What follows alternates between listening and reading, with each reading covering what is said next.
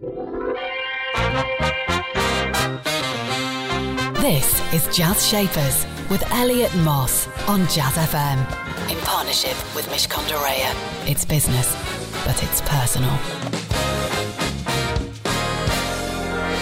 Listening colour. Good morning, welcome to Jazz Shapers. It's me, Elliot Moss, here on Jazz FM. It's where the shapers of business join the shapers of jazz, soul and blues. My guest today, I'm extremely pleased to say, is Sarah Bentley, founder and project director of Made in Hackney, a charity and eco-community cookery school. After 10 years working as a print and radio journalist, specialising in reggae dancehall music, Sarah became jaded with the industry when a series of her articles were pulled from broadsheet papers. I think they call it being spiked. The motivation behind her journalism, she says, was to make a positive difference, to tell stories that dispelled prejudice and changed perceptions by shining a light on phenomenal, overlooked, underfunded people and projects. Beyond journalism, Sarah wanted to do something tangible herself that brought about change. After a life-focusing conversation with Indian activist Vandana Shiva about the horrific impact of big agriculture on farming communities in India, Sarah was inspired to dive into community food growing and permaculture and collaborate on a funding bid to start a community kitchen. The successful bid was the origins of Made in Hackney, an all-vegan community cookery school and charity, launched in 2012, that's inspired over 15,000 people across London to grow, cook and eat more plants, and offer free classes for groups that suffer disproportionately from health inequalities. As Sarah says, by working on relocalising food systems, you're having a positive impact on a huge range of issues: food poverty, inequality, climate change, reducing corporate control of our food, health and well-being. It's a hugely inspiring and rewarding area to work in. It's great to have you here. I like that name, by the way. Made in Hackney? Yeah. Great. How did you come up with the name? It's actually quite simple. It's a very familiar sounding name. We've obviously got Made in Chelsea on the telly, no connection whatsoever. But what we found was when we called it Made in Hackney, people would go, "Oh yes, I've heard of you." And we'd been open like a week. And you're like, "No, you definitely haven't." So we knew it was a good name then by people presuming and thinking they'd heard of us when they couldn't possibly have done. We meet all sorts of people, and people on the spectrum of billion-pound companies all the way through to some of the things that happen at the other end, which is that you're in the community, you're for the community, you want to make a change. Tell me, this notion of change, Sarah, obviously you've changed careers and you've morphed and you've done this and you've done that. When you were little, what did you think you would be when you grew up? I thought I would be a fashion journalist. At first I thought I'd be an actress. Then I thought I'd be a fashion journalist. This is like age 5 or something? Actress from age 5 and fashion from about age 15. And then you did become a journalist? I did become a journalist. I went to the London College of Fashion and realised that fashion really wasn't for me. I also had a work experience stint on a fashion magazine that shan't be named, which definitely hammered the nail in the coffin for any desire to work in the fashion industry. So it was that, but what else was it about the fashion industry that wasn't right for you? The way, in terms of a career, because you can love fashion. I know a lot of people who love it wouldn't want to work in it. Well, my experience when I was 18, coming from Lincolnshire, starry-eyed, up from a rural market town to work in the fashion industry, people spoke to me with no respect. They spoke to each other with no respect. It was really undiverse. I was in London and everyone I met was white, which seemed really odd to me, given that I'd arrived in London to meet new people from all around the world. And in fashion, that didn't seem to be the case when I was 18. And just some incidents where, I was in a photo shoot where the photographer threw their wallet at an assistant's head. And I just thought, you know what, this industry is not for me. So fashion, though, and that thing, you move slightly to the side. There's the journalism piece. I want to come back to that. But just before, and I always forget to do this, I've decided I'm terrible at this job sometimes. Tell me a bit about, in your own words, what Made in Hackney is, and then I want to walk backwards again, just for those people that haven't heard of it. So Made in Hackney is a community cookery school. It's a safe, joyful, inclusive space where people can come together and learn how to cook more plant-based foods. And we do that because it's really good for people's health and also it's really good for the planet. We make it as multicultural and international as possible, and we make it very non-preachy. There's nothing worse than being told, you should eat this, you shouldn't eat that, you should feel bad about eating this. Food is complicated. It's connected to people's family history, your heritage, your emotions. no one should be telling you it's bad or good. So we just have a safe, joyful space for people to share their food skills, share their recipes, and learn how to make more plant-based food. And in the process, we hopefully normalize eating meals that have no animal products in them, and people find them tasty, delicious, they start to feel better, and they're like, hang on a minute, we might be onto something There's here. something in this. I feel good when I eat plant-based food. I feel well. I feel well. I know you became a vegetarian around 9, if I'm not mistaken. Are you now a vegan? So I went vegan when I was 18. I was the only vegetarian in my family, so I wasn't following my family's lead in any way, shape or form. And then I became vegan when I was 18. I went to Jamaica as a music journalist, and I was introduced to Ital food, which is the food Rastafarians eat, which is a Caribbean style of vegan food, no salt. And there's some other approaches to it. And I felt incredible. I'd been eating quite unhealthy vegetarian food throughout my teenage years. And then suddenly I was eating these incredible bowls of Ital food. And by the time I came back from the trip, I felt like a new person. And I started diving into veganism, and I was like, oh, I need to be doing this. Vegetarianism isn't enough. So that was part of my journey. And that's why back in 2012, Made in Hackney was born. What's interesting, I think, is there was a passion when you were young for fashion, a passion for music, a passion for writing. You've obviously got also a passion for feeling good, which is natural. None of those things are money oriented. Those things are of the senses. Those things are about well-being. Are you someone who's always listened to your heart rather than your head? I think, to be fair, I've done both. So while I was a journalist, and I was a journalist for 10 years, I was always following stories that I felt dispelled prejudice or shone a light on something that was incredible but was really underfunded or under-resourced.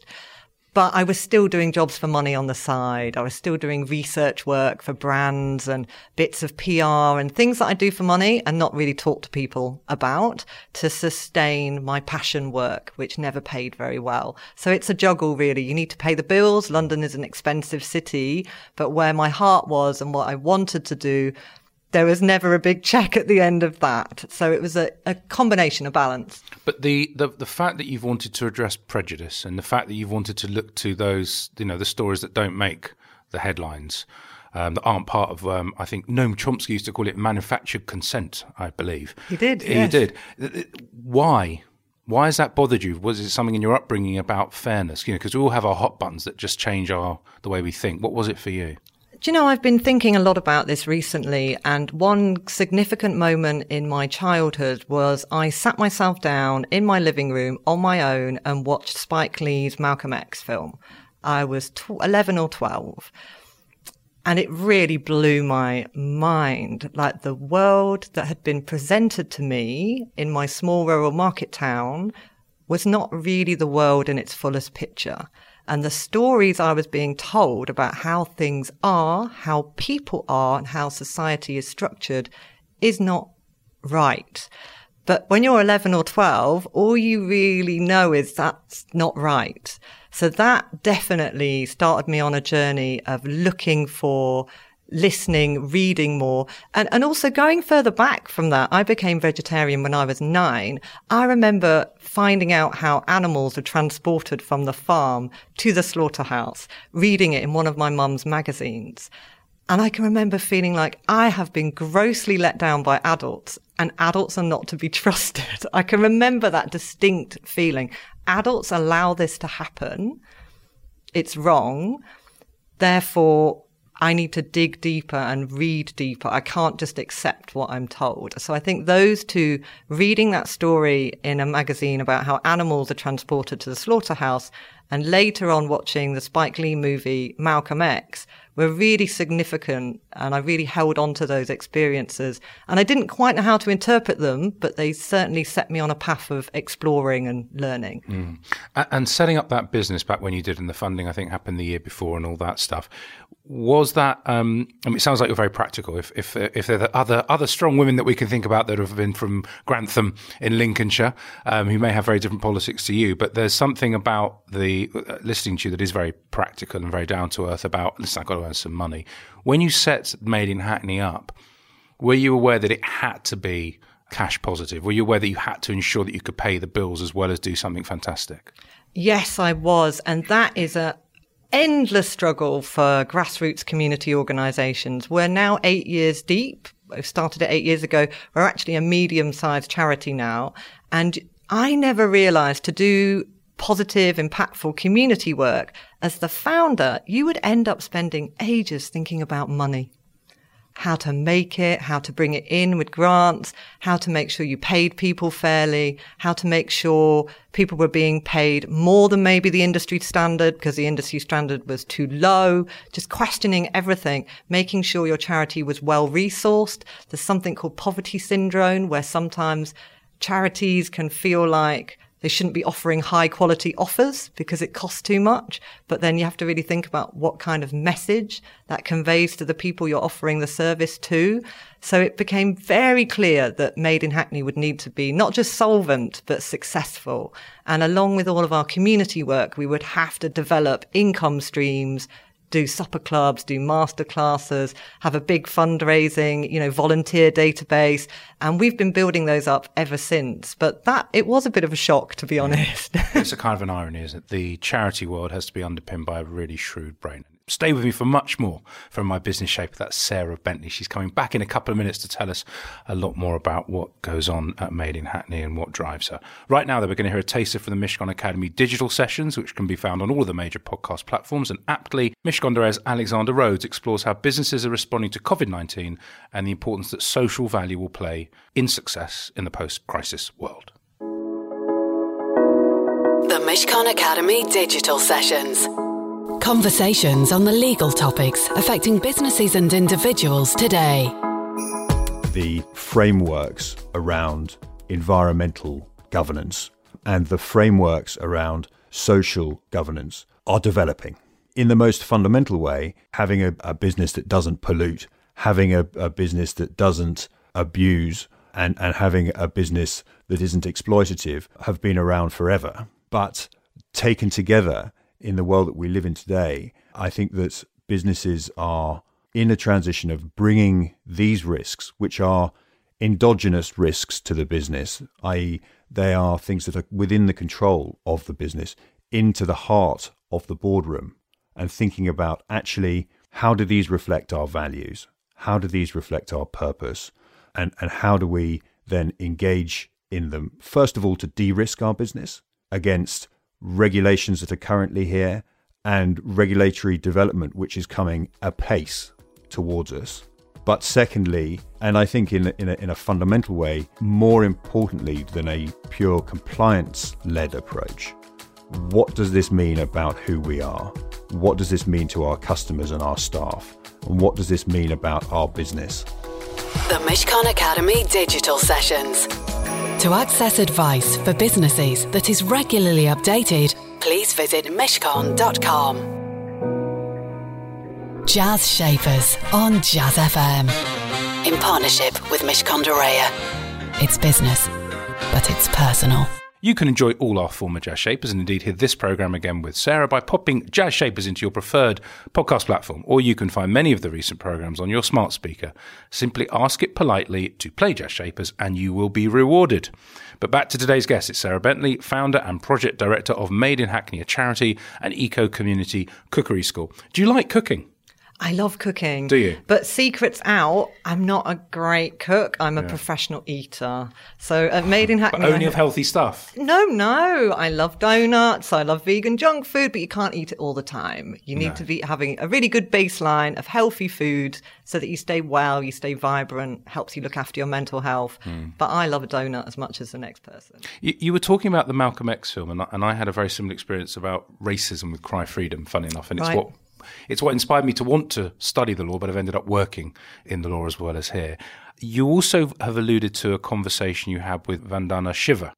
You know, when you read something, you go, so this person had a really interesting conversation and then their whole world was rocked. Yes. How did that come about? And what does it feel like when you've actually looked into someone's eyes, listened to them and fundamentally gone, okay, I'm going to do something different? Because that doesn't happen to many people. No, I was working at a magazine called Arise, which was a magazine about contemporary African culture and diaspora African culture.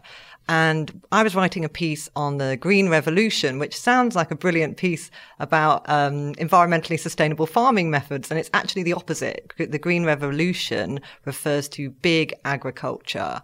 And I was writing it with an African focus, but I wanted to speak to Vandana Shiva about the experience in India and how the Green Revolution there had impacted farming communities. Now, I didn't know anything about this. My journalism was an exploration into issues I was interested in, and I let the experts do the talking. I just weaved it together. And the conversation I had with her, I could feel my heart beating fast. I could feel my hands going sweaty. Just the way she spoke about the impact the global corporate agricultural sector had had on farming communities just reached me. And she said the same pattern is going to happen in Africa. It's already happened in America. This is a global situation. And it really changed my life. I'd always loved food. I'd already gone vegan. My mum was a gardener and a home economics teacher. You want to be different to your mum and you end up being the same thing. She was a home economics teacher.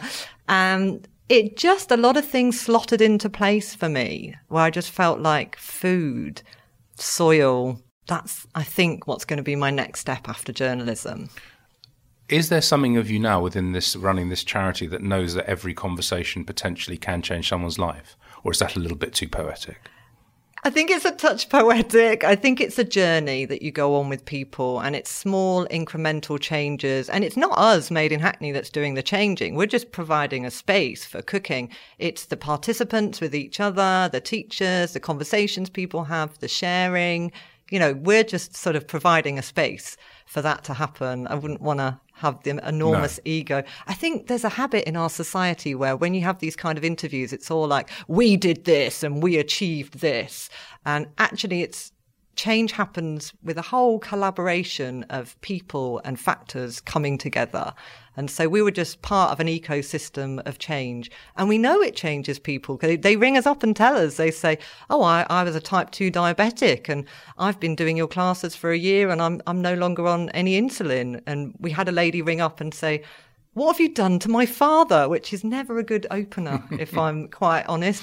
And we were like, sorry? And she said, he's 90 and he's cooking us a Sunday dinner on Sunday and he's never even been in the kitchen before. And he's bought his own cooking staff and his own peeler and his own garlic crusher and none of us are allowed to use it. And just, thank you, I think. Well, look, you say it is, you've been the catalyst and I see that. And also there's obviously, for those people in this world, there's the community-based organisations and the NGOs which sits above it. And often people don't know that the CBOs are right inside the community, which is essentially what you're referring to. You have reached out, though. The COVID-19 crisis earlier in the year that we're all still in, unfortunately. Just tell me a little bit about the thought process that led to some of the things that you've done and just very briefly map out what you have done. So about a month before lockdown happened, we had a board meeting. And the whole board, including myself, I cannot lie, were in complete denial about what was about to happen. We all were, Sarah. You weren't alone. None of us could believe that this was going to happen. And we were talking about business as usual, which for us means cooking classes, face-to-face cooking classes, supper clubs, teams in the London Marathon, fundraising with big collaborative events that are all face-to-face, all very touchy-feely, all about sharing food. And about 5 days after that, I realised, hang on a minute. I'm not going to swear, but it is about to hit the fan. And I could see that all of our supporters who were in the hospitality sector would be pulling out their support, and they did. We actually lost £30,000 of pledged support in 1 week, which really very starkly brought it home to me what this was going to do. And that included the money we were anticipated to fundraise at the Hackney Half Marathon. It included support from a restaurant. People were just pulling the plug. I was just getting emails, doom, doom, doom, doom, doom, every day. Like, we're not going to give you that £5,000. We're not going to give you that £1,000. That race isn't going to happen. And I was like, wow, okay, the charity will tank. All the people we support and who are part of the Made in Hackney family won't have this service anymore. Crikey, what are we going to do? And then what happened? Drum roll. Then I spent about 5 nights not sleeping, and my husband said to me, "Can you just stop thinking because you're keeping me awake?" I don't think I slept for about 4 or 5 days.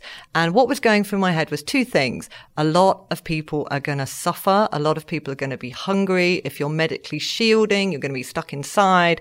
And if you are going to be financially impacted, which thousands of people will be, if you're living in the gig economy, you've got a cash job, whatever, all of that's gone, plug is pulled. It's like, this is going to be cataclysmic. So what can we do as a charity to both support and continue our work? We had a big team meeting. This was definitely not my idea. It was a collaborative idea. Before we had the brainstorming session about how we would best help, we actually had a letting go circle, which for some business leaders might be seen as a bit hippie. But if you've got a team of people who have been working flat out on events, programming, and suddenly you want them to just drop it and move on to the next thing, you need to mark that with some sort of ritual. So we actually got together. It was our last face-to-face meeting. Everyone talked about all the things they were disappointed about. You know, the parties that weren't going to happen, the community party that wasn't going to happen, the cooking group with the group of Muslim parents from up the road. Sort of let go of all of that, gave people about whole 10 minutes to digest that, and then went, okay, so right, what are we going to do next? But you were just playing with it. It was like, I'm going to give you this whole time, have a cathartic experience. Okay, fine, you're done. Move on. Right, now move on. Now let's focus. But the team did say that was so helpful for then putting us in a fresh space to look at what's coming next. And so we decided we would deliver cooked meals for free direct to people's doors who needed it most. And we would outreach to all the community groups, third sectors, doctors' surgery, citizens' advice, job centre, and let them know we were going to offer this service so they could refer households. And we started fundraising about 2 days after we had this idea, so not much sleep going on. And we launched a crowdfunding campaign, built the service, learned how to use a bicycle courier app, recruited a team of cycle couriers, ordered all the equipment and launched the service. There's discrepancy somewhere between 9 and 11 days because we weren't sleeping much. Those sort of days merge into one, but within about 9 and 11 days. So we were delivering meals to people's front doors about 10 days before lockdown, because we could see if people are out and about buying food or trying to get work and really they should be at home, a lot more people are going to die than they really need to. You know, we should be helping people to stay inside now. And if that means providing food, we need to do this now. So I was a bit horrified at the slowness of the response from other kind of higher factors that shall remain nameless. But it was an emergency response, a speed response. And we're not an emergency service. We really learnt it on the fly. And I'm sure if we looked back, there's lots of ways we would change it and improve it. But that's what we did. But I imagine your team that works for you loves the fact that they're working in a kind of a values in action business, because people can talk about it. And then there's the kind of the tagged on to the profit piece. There's something else, but this sits right in the core of what you do. Are you conscious that everyone signs up to something beyond raising the money? I mean, are those people clear why they're with you? Absolutely. And when we interview people, there's quite a lot of questions that surprise people about their sort of moral compass. Oh, give me one. Come on. Oh, how can I, what keeps you awake at night? What do you think about? If you had a magic wand, what would you change? If you could change anything tomorrow? All sorts of questions. I was a journalist, so I'm a bit of a mean job interviewer, to be honest. No, that's good. Give me another one. I mean, I don't want to give a trite answer. I need to be good now. I've got to quickly think on my feet. I mean, I know what I'd say to that one, but then it would sound contrived. Give me one more. I just want to hear, because it's interesting, isn't it? Finding the right people is critical. What makes you angry? Everything. That's a rubbish question for me. I wouldn't get a job. Stay with me for my final chat with my great guest there, Sarah Bentley. Plus, we'll be playing a track from Diana Krall, and maybe we'll ask some more questions, and we'll all find out we would have failed miserably at joining Sarah's charity. That's all coming up in just a moment. I'm only kidding. Jazz Shapers on Jazz FM. In partnership with Mishcon de Reya. It's business, but it's personal. Sarah Bentley is with me. We've been talking about all sorts of things, about people, about values. And through osmosis, we've heard about your own leadership, and it must be pretty easy to see what you really think about and what's important to you. we've mentioned the primacy of food and the supply chain that goes with that. And I've had a few guests along the way, Henry Dimbleby, who recently wrote the Whole Food Plan, and with his partner, John Vincent, they wrote the School Food Plan many years ago. And I've had a few chefs on who are very prominent around soil and so on. Have we got a crisis? Are we in the space where we should be panicking, or do you think we're in a better place now in terms of our awareness and our knowledge and what will happen with food production going forward? We're definitely still in a crisis. You know, on multiple levels, food, just very basically food access. Many people, many households over the next few years will suffer from food poverty. People will be missing meals, they'll be feeding their children and not themselves, and some days they won't be feeding their children either. The repercussions of COVID through the recession, through everything that follows, will be that people will go hungry. And we need to completely reframe how people access food affordably or for free. Because who wants to go to a food bank? Who wants the stigma of going to a food bank? Who wants the stigma of getting, free school meals if you have to stand in a separate line? We really need to look at, and Made in Hackney needs to look at this as well. We're always learning from other community leaders who have been doing free food work for a long time. Food banks, should they be called social supermarkets perhaps? Instead, wording is really important. Should we be holding more community feasts where everyone turns up to eat together? And there isn't that stigma about, oh, you're just going because you haven't got enough money. Who wants to put their hand up and go, oh, our household hasn't got enough money right now? So when it comes to food access, I'm afraid over the next few years, things are going to get very, very bleak. When it comes to how we grow food, how we produce food, in an ideal world, everyone would have access to organic food, right? Everyone. But instead, it's really aspirational, it's really expensive, it's really exclusive. When in fact, we should all really want to be eating food that's not drenched in chemicals, right? If we could all choose that. So again, we need to look at how that can become feasible and possible. Like eating healthy, organic food should be your right. It shouldn't be your privilege. And we're a long, long way from that. Have you thought about, or maybe you do already, lobbying? Or do you get involved with your local or central government? We get involved with focus groups, we get involved with steering committees, etc., but not lobbying per se, no. Watch this space. It's been really great talking to you, Sarah. Just before I ask you what your song choice and why it is, within 5 years, and you have painted an honest and a relatively bleak picture, where do you think your charity will be? What are the 2 or 3 markers of success do you think that you would hopefully look back on and say, we made that difference? Hopefully that we'll have provided a pathway for a lot more young people from Black and ethnic minority communities to either enter the charity sector or to start their own enterprise or charity.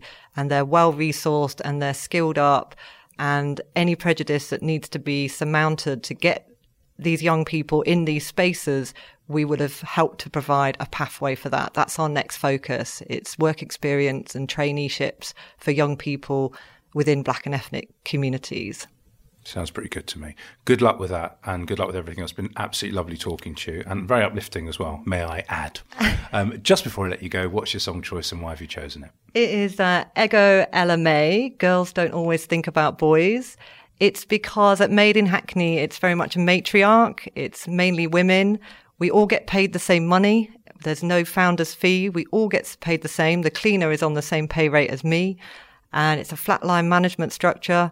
And they're really rad. And when I heard this song, it just made me think of all the women at Made in Hackney and all the women we connect with on a daily basis, out in the community, doing the work, looking after people and putting others first.